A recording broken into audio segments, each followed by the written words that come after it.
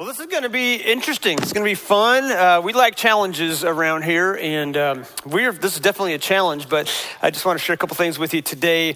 First off, we are looking at ways to have church. We discussed this last week about doing maybe a drive-in church where everybody could just pull up in the parking lot, roll their windows down a little bit, and we could have service out there, preach from the rooftop up on the kids' church room. That'd be a lot of fun. And also for your kids, I know that they're going to be home, maybe a little bit bored, and so we're looking at doing some things for kids ministries, creating their own YouTube channel so we can post, Mr. Monkey challenges you for different things. So it's exciting times. We're not discouraged. I'm actually kind of encouraged and energized by the challenge of what it is to have church virtually like this. And so thankful for our staff and the guys and ladies that put this all together. So, all right, well, let's talk about this. We're going to get into 1 Thessalonians chapter 4, verse 11. And the title of the message is The Coming of the Lord, Is This It? And I don't have the answer for you because we don't know if this is it or not. But what we're going to do over the next couple weeks is look at the signs of the times. And I figured, whether or not the rapture is coming next week or next month, we need to know this stuff anyway. We need to be ready for it. And there's one thing that fear will do is it will make you think. I've done a lot of funerals in ministry, and a funeral is always the time when people are really thinking about the end times, because there's one thing that is certain in life, and that is death. Death, again, we'll find out a little later that death is really just a doorway. So let's pray, and we'll ask God to bless this time. Lord, thank you so much for this day. Thank you for everybody that's tuned in online, and I just ask again for your anointing. I thought that it would go out through the world, that your message we proclaim with the churches all around our nation and our world that are preaching the gospel today with a listening audience. And we just, again, thank you for your blessings on everything that we do today. We ask this in Jesus' name. Amen. Is this it? The coming of the Lord, is this it? My grandpa Jack had an airplane, and he was obviously a pilot. And my grandpa also had a dog. His name was Buck. And Buck would know when my grandpa was flying home before anybody else. There was a sense that he had, or he could hear the plane. And I think that's kind of what we're experiencing today in this world. We're definitely living in interesting times. The coronavirus is overshadowing everything else.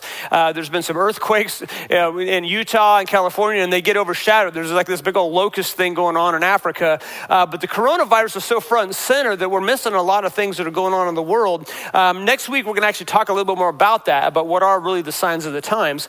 So could this be it? Well, I wrote here, it could be. Either way, you will stand before God and give an account of your life. And honestly, guys, we should be living as if he is coming every day. Here's what I know, is that we're comfortable with comfort. And in America, we have been comfortable for a long time. And I pray for a great awakening and a great revival. And maybe this will scare people into it.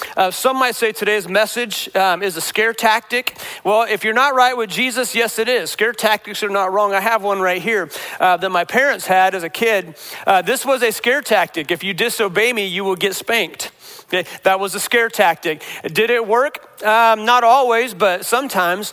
And there's times that fear we need to have fear. We need to have fear because fear can be a scare tactic. Heaven and hell are weird places, okay? Warning labels. What is it? It's a scare tactic. If you do this, this is what could happen. And as a kid, we had a phone call one time. I grew up again in the country, and our neighbor called and said that they had just seen a fox in our little neighborhood with rabies. And so my mom comes out and she gets us, and we go inside the house. Why is that? We stayed inside because of the threat. And that's what this coronavirus has kind of done. It's created a threat, and so that's why we're going to honor our president, and we're going to stay away from people as best we can. But what I want to really talk to you today is about a hope tactic. That's what today's message is designed for. And so our goal is to talk about the signs of the end times. Again, a little more on that next week. And what I do want to do is I want to go slow and methodical through this study. We will be having Wednesday night online service like normal. Obviously, people aren't going to be here, but we will be doing it at 7:05. We'll go live and do a Bible study. It's going to be shorter than normal. Pause for an amen, because I just heard a bunch of amens. And I still know you. You're not here, but I know you. And so let's get into this. Paul's talking to the Thessalonians in 1 Thessalonians chapter 4. And let's read this together. And it's chapter 4, verse 11. I added a little verse to this. It says this. He says, make it your ambition to lead a quiet life, to mind your own business, and to work with your hands, just as we told you, so that your daily life may win the respect of outsiders, and so that you will not be dependent on anybody. And I love that the phrase there, that you will win the respect of outsiders. And as a Christian today, in today's world, what's going on, guys, it's really not that bad. We have electricity, we have hot water, we have food. Most of you have too much toilet paper. Some of you don't have any because of those who did hoard. And my suggestion is if you find out that somebody doesn't have any, loan them some. Actually, don't loan them. That'd be a bad idea. Just give it to them, because loaning means you want it back. You don't want that back.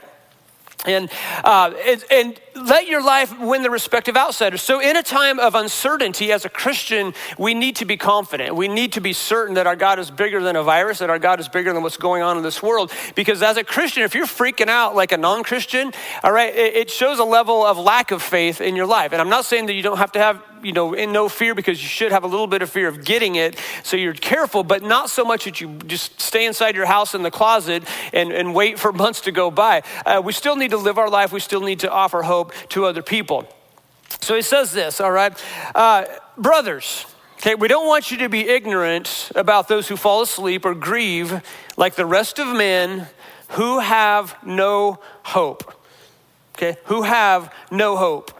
We believe that Jesus died and rose again. And so we believe that God will bring Jesus to those who have fallen asleep in him. According to the Lord's own word, we tell you that we who are still alive, who are left till the coming of the Lord, will certainly not precede those who have fallen asleep. For the Lord himself will come down from heaven with a loud command and the voice of an archangel and with the trumpet call of God, and the dead in Christ will rise first. After that, we who are still alive and are left will be caught up with them in the clouds to meet the Lord in the air. And so we will be with the Lord forever. Therefore, encourage, okay, emphasis on encourage each other with these words. So don't be ignorant, okay? Let's talk about this kind of a verse by verse thing. Don't be ignorant. Ignorance is combated by information. Okay, and let me tell you something about safety. Safety is almost always inconvenient to a point. And so again, we're going to honor our government. We're going to honor our president as our leader, because the Bible says to do that. And we're going to do what our government is asking us to do as far as being safe. But it's usually inconvenient. Okay, seatbelts typically are inconvenient. Helmets are typically inconvenient. Car seats are inconvenient. Okay, but just because it's inconvenient doesn't mean we need to not do it. Okay, safety can be inconvenient. If you're like me, you grew up in cars that really didn't have seatbelts, or you never hardly wore them. We had a metal dash to protect us when we hit our brakes really hard. But a non-Christian has no hope for the future. They have no hope because they don't see where life is going. If they don't know God, they have no hope. And as a Christian, you need to think about the hope that we have, that it only gets better. I want you to imagine something. Imagine that if you could accompany a loved one who dies and accompany them to heaven just for a few minutes, would you be sorrowful?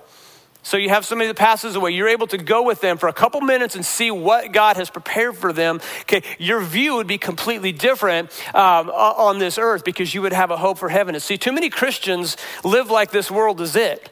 But we're just passing through. We need to remember that. In verse 14, he points out something important. He says, first things first, we believe that Jesus died and rose again. The symbolism of what will happen to us, and death really is just a doorway. Death is just a doorway into a better place if you're right with Jesus. If you're not right with Jesus, the Bible says that hell is your eternal destiny. And so today my challenge is if you're not right with God, to get right with God. To ask Jesus to be your personal Lord and Savior, to repent of your sins and get right with the Lord. I want to tell you a little story. When we were going to Hawaii this couple months ago, I have no fear of death necessarily. Maybe how death is going to come, but I have no fear of dying. And so as we're on the airplane, I have no fear of flights because my dad was a pilot. I grew up flying. And I was sitting next to a guy who I didn't know yet. And I was talking about just safety and airlines. And I mentioned, well, if we go down, everything's fine. I said, but we're not going to die. I'm a pastor. I still have work to do in my hometown. And he was a little bit squirmish, and his wife was sitting across the aisle. And so I was just going on. And if you know me, you know my level of sarcasm and how I joke about things. But I was talking about, if the plane goes down, I'm fine. And he said, well, not everybody has your view. And what I discovered was he was deathly afraid of flying. And so his wife was kind of chuckling, but he wasn't. He didn't think it was very funny. We did find out he was a Christian. So I was joking about something that I was super comfortable with. Like if it goes down, it goes down. We're better off. But I made him very uncomfortable. And again, finding out he was a Christian was a good thing. But I give him confidence that we are going to make it. God's not done with me yet. And I try to give him a little bit of encouragement. But death, again, is just a doorway to heaven if you're a Christian. All right, verse 15 through 17, let's talk about this. Let's talk about the second coming of Christ and the rapture. All right, he says this, according to the Lord's own word, okay, we tell you that we who are still alive, who are left till the coming of the Lord, will certainly not precede those who have fallen asleep. For the Lord himself will come down from heaven with a loud command and the voice of the archangel, which is Michael, and the trumpet call of God, and the dead in Christ will rise first. After that, we who are still alive and are left will be caught up with them in the clouds to meet the Lord in the air. And we know this in the Christianity church as a rapture. The Greek word there is harpazo, and the Latin is raptus. The word rapture itself is actually not found in the Bible, but the Greek form and the Latin form are. And it means to be caught up, to meet him in the clouds. Now, this is not the second coming. Again, we'll talk about this a little bit more next week. This is not the second coming of Christ. The second coming of Christ happens in Revelation when he comes down to earth with the armies of heaven behind him. In this particular case, the rapture is when we actually meet him in the clouds, okay? And so it's two different events that take place. When he comes down the second time, it's dated 7 years after the Antichrist takes power and signs a peace treaty with Israel. The world gets so crazy, and why does the Antichrist so successful is the world gets so crazy that you have one man who will bring peace to everybody. And some people have asked me, do you think, did President Obama, was he the Antichrist? No, because everybody has to like the guy. And our world now, there's not one leader that all the world likes. Well, the world gets crazy enough that one man will come and everybody basically will agree with him, and he will be the Antichrist. That's how a Christian, if we're still here, will recognize him, as he will be able to bring peace where there hasn't been peace before. And there's specific dates that once the Antichrist comes into power, 1,260 days later, some certain things happen. So in the second coming of Christ, it's a 7-year period. Very dated times and dates are known. All right, verse 18, he says, because this is going to happen, because things are going on in this world, therefore, he says, encourage each other with those words. And that's one thing that I want to challenge you to do with what's going on today, is to be a source of encouragement to other people that are scared. As a Christian, be an encourager. Offer hope in a world that's scared of something that is inevitable. And what is that? It's death. I brought with me a stopwatch today. Most of you have them on your phones, but I have an old school stopwatch. In a stopwatch, the moment you were conceived, the stopwatch of your life began. What is it the stopwatch heard? The stopwatch is the second of your death. Okay, our life is like a stopwatch. There's a beginning and there's an ending. So we know what the beginning is, but the ending is what we don't know. And that's what people can be so scared about. But I want to tell you that the moment you were conceived, the clock of death started. I'm not being morbid here, I'm just being real, but death is not the end. Death is simply a doorway to eternity. Are you ready is the question. Be right with Jesus, because there's only two choices. There's heaven and there's hell. And right now, you have a reservation somewhere. Right now, today, right at this moment, you have a reservation. And the reservation is either in heaven or is in hell. There is no in between. I don't know about you, but when we go travel, okay, we make reservations to a hotel. We don't want to just show up, because when you just show up, you may not have a reservation there. And you have a reservation somewhere. There's 5 things this passage tells us. Number 1, Jesus is coming again. Jesus is coming again. Number 2, Jesus is coming for his church. Number 3, the dead will not miss this. Number 4, his coming will produce a glorious reunion. Okay, if you're a Christian and the Christians have gone before you, you will see them once again. And number 5, this expectation should encourage us. Okay, because we know he is coming back. This is not a time for us to live in fear. It's time for us to live in excitement, of anticipation of what is happening. Verse 18, basically it says, we win. Okay, encourage each other with these words. Why? Because we win. And sometimes we need a reminder that this world is only temporary. And I'm going to tell you today, there's one thing that this virus cannot take from you, and that is your faith in Jesus Christ. It can't take that. It can take a lot of other things, okay? But the faith right now is the most valuable thing that you can have, the most valuable thing. All right, let's switch gears here. Verse 5, this is what a lot of people are tuned in for. It says, now brothers, about the times and dates, we do not need to write to you, for you know very well that the day of the Lord will come like a thief in the night. While people are saying peace and safety, destruction will come on them suddenly as labor pains on a pregnant woman, and they will not escape. Now, I want to point out here that it says about the times and dates, we do not need to know. We do not know the time or we don't know the date. But what the Bible is going to show us is that we will know an idea of when it's going to happen as far as looking at things going on in the world. So we don't know the time, we don't know the date. And anybody tells you that they do, they're lying. Don't listen to anybody who says they know the time and the date. There was a book written, I believe, back in 1988, and it was 88 Reasons Why Jesus is Coming Back in 1988. Well, that didn't happen, so he wrote another book called 89 Reasons Why Jesus is Coming Back in 1989. And the guy made a lot of money off it. Obviously, Jesus did not come back then. So don't let anybody tell you that they know exactly what time and what date. But the Bible does say that when we see events start happening, we know that the time is near. Okay, so he says that. All right, peace and safety, destruction will come up on them suddenly as labor pains on a pregnant woman, and they will not escape. But you, brothers, okay, here's my point, are not in darkness so that this day should surprise you like a thief. But you, brothers, are not in darkness so that this day should surprise you like a thief. You are all sons of the light and sons of the day. We do not belong to the night or to the darkness. So then, let us not... Okay, emphasize on not. Let us not be like others who are asleep, but let us be alert and self-controlled. Those who sleep, sleep at night. Those who get drunk at night. But since we belong to the day, let us be self-controlled, putting on faith and love as a breastplate, and the hope of salvation as a helmet. If anything we need these days is hope. For God did not appoint us to suffer wrath, but to receive salvation through our Lord Jesus Christ. He died for us so that whether we are awake or asleep, we may live together with him. Therefore, encourage one another and build each other up, just as in fact you are doing. Again, there's that word again, that our job is to be a source of encouragement to other people. So as a Christian, in verses 4-6, we won't be surprised at this event if we simply know the word of God and pay attention to the sign. I want to tell you this, it's all on schedule. There's nothing going on in this world that surprises God. There's nothing going on in this world right now that God didn't see coming. Everything is on his time schedule. He has his stopwatch. He knows what's happening. He knows what events need to take place before his return. It's all on schedule. So let's recap a little bit what we learned today. Number one, live like he's coming back. Okay, live every day like he's coming back.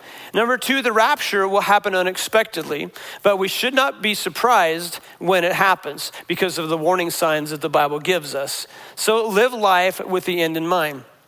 Third thing is, as a Christian, you are not in darkness because Jesus is the light of the world. Because of this, we have an awareness of what is happening in the world. Non-Christians have a completely different view than us. They see the world falling apart without hope. We see it as Bible prophecy coming to pass. They look at it with fear. We look at it with hope and anticipation and with faith. There's two types of people and there's two destinies.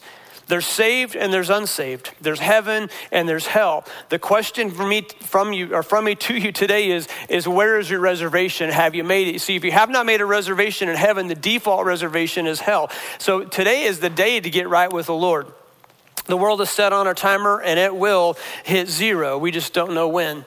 And next week, we're going to be talking about wars, earthquakes, famines, diseases, tsunamis, natural disasters. The Bible says will increase as the clock winds down. And we're going to have some statistics, some facts of the things that have been happening in our world in the last 100 years that have increased. Okay. 2 Thessalonians 2:5-7 says currently the Holy Spirit is actually restraining things from going south fast. And as I read this, once the rapture happens, the Holy Spirit goes with us, then things get really bad. And the warning here and the encouragement at the same time is to be alert and self-controlled. Alert doesn't mean to bury your face. Alert means to pay attention. Okay, we are the light and we are to live the light of the world. So I hope that encourages you today. Again, I didn't want to speak a long time on a Sunday morning because I know looking online, attention span is a little less. But again, Wednesday night, 7:05, we'll be having our normal Bible study. And then next Sunday, we'll talk about the signs of the times, the things that are going on in this world. That's if we're here. The rapture could happen this week. I want you to live as if it is. I'm not telling you it's going to because I'm not a prophet, but I am going to tell you that you need to be ready when Jesus comes back. Have your heart right. How do you do that? Well, it's really simple, okay? Most of us know John 3:16, for God so loved the world that he gave his one and only son, that whoever believes in him will not perish but have everlasting life. And the word believe there isn't just believe in your mind, because the devil believes in Jesus, but to believe means to put your faith in, to put your trust in. So if you've never asked God to forgive you of your sins, if you've never repented, you've never said, Jesus be the Lord of my life, I want to lead you in a prayer that would help you do that. So just repeat after me. Dear Jesus, I believe that you died for my sins. And I ask you to forgive me of my sins. Come into my life and be my Lord and Savior. And I pray this in Jesus' name. Amen. Amen. If you prayed that prayer for the first time, if you would, just let us know. Let us know. We would love to, if you need a Bible or anything, we'd love to mail that to you if that's what you need us to do. But we just want to know that you are right with God today, that you don't have to live in fear, that you can live in faith. It was said, live smart, wash your hands, okay? Don't be crazy, but understand that God has it all in control. Amen. Hope that you enjoyed today. Thank you again for tuning in. We did again ask that you'd share this with people so that the message can get out. And have a wonderful, wonderful afternoon.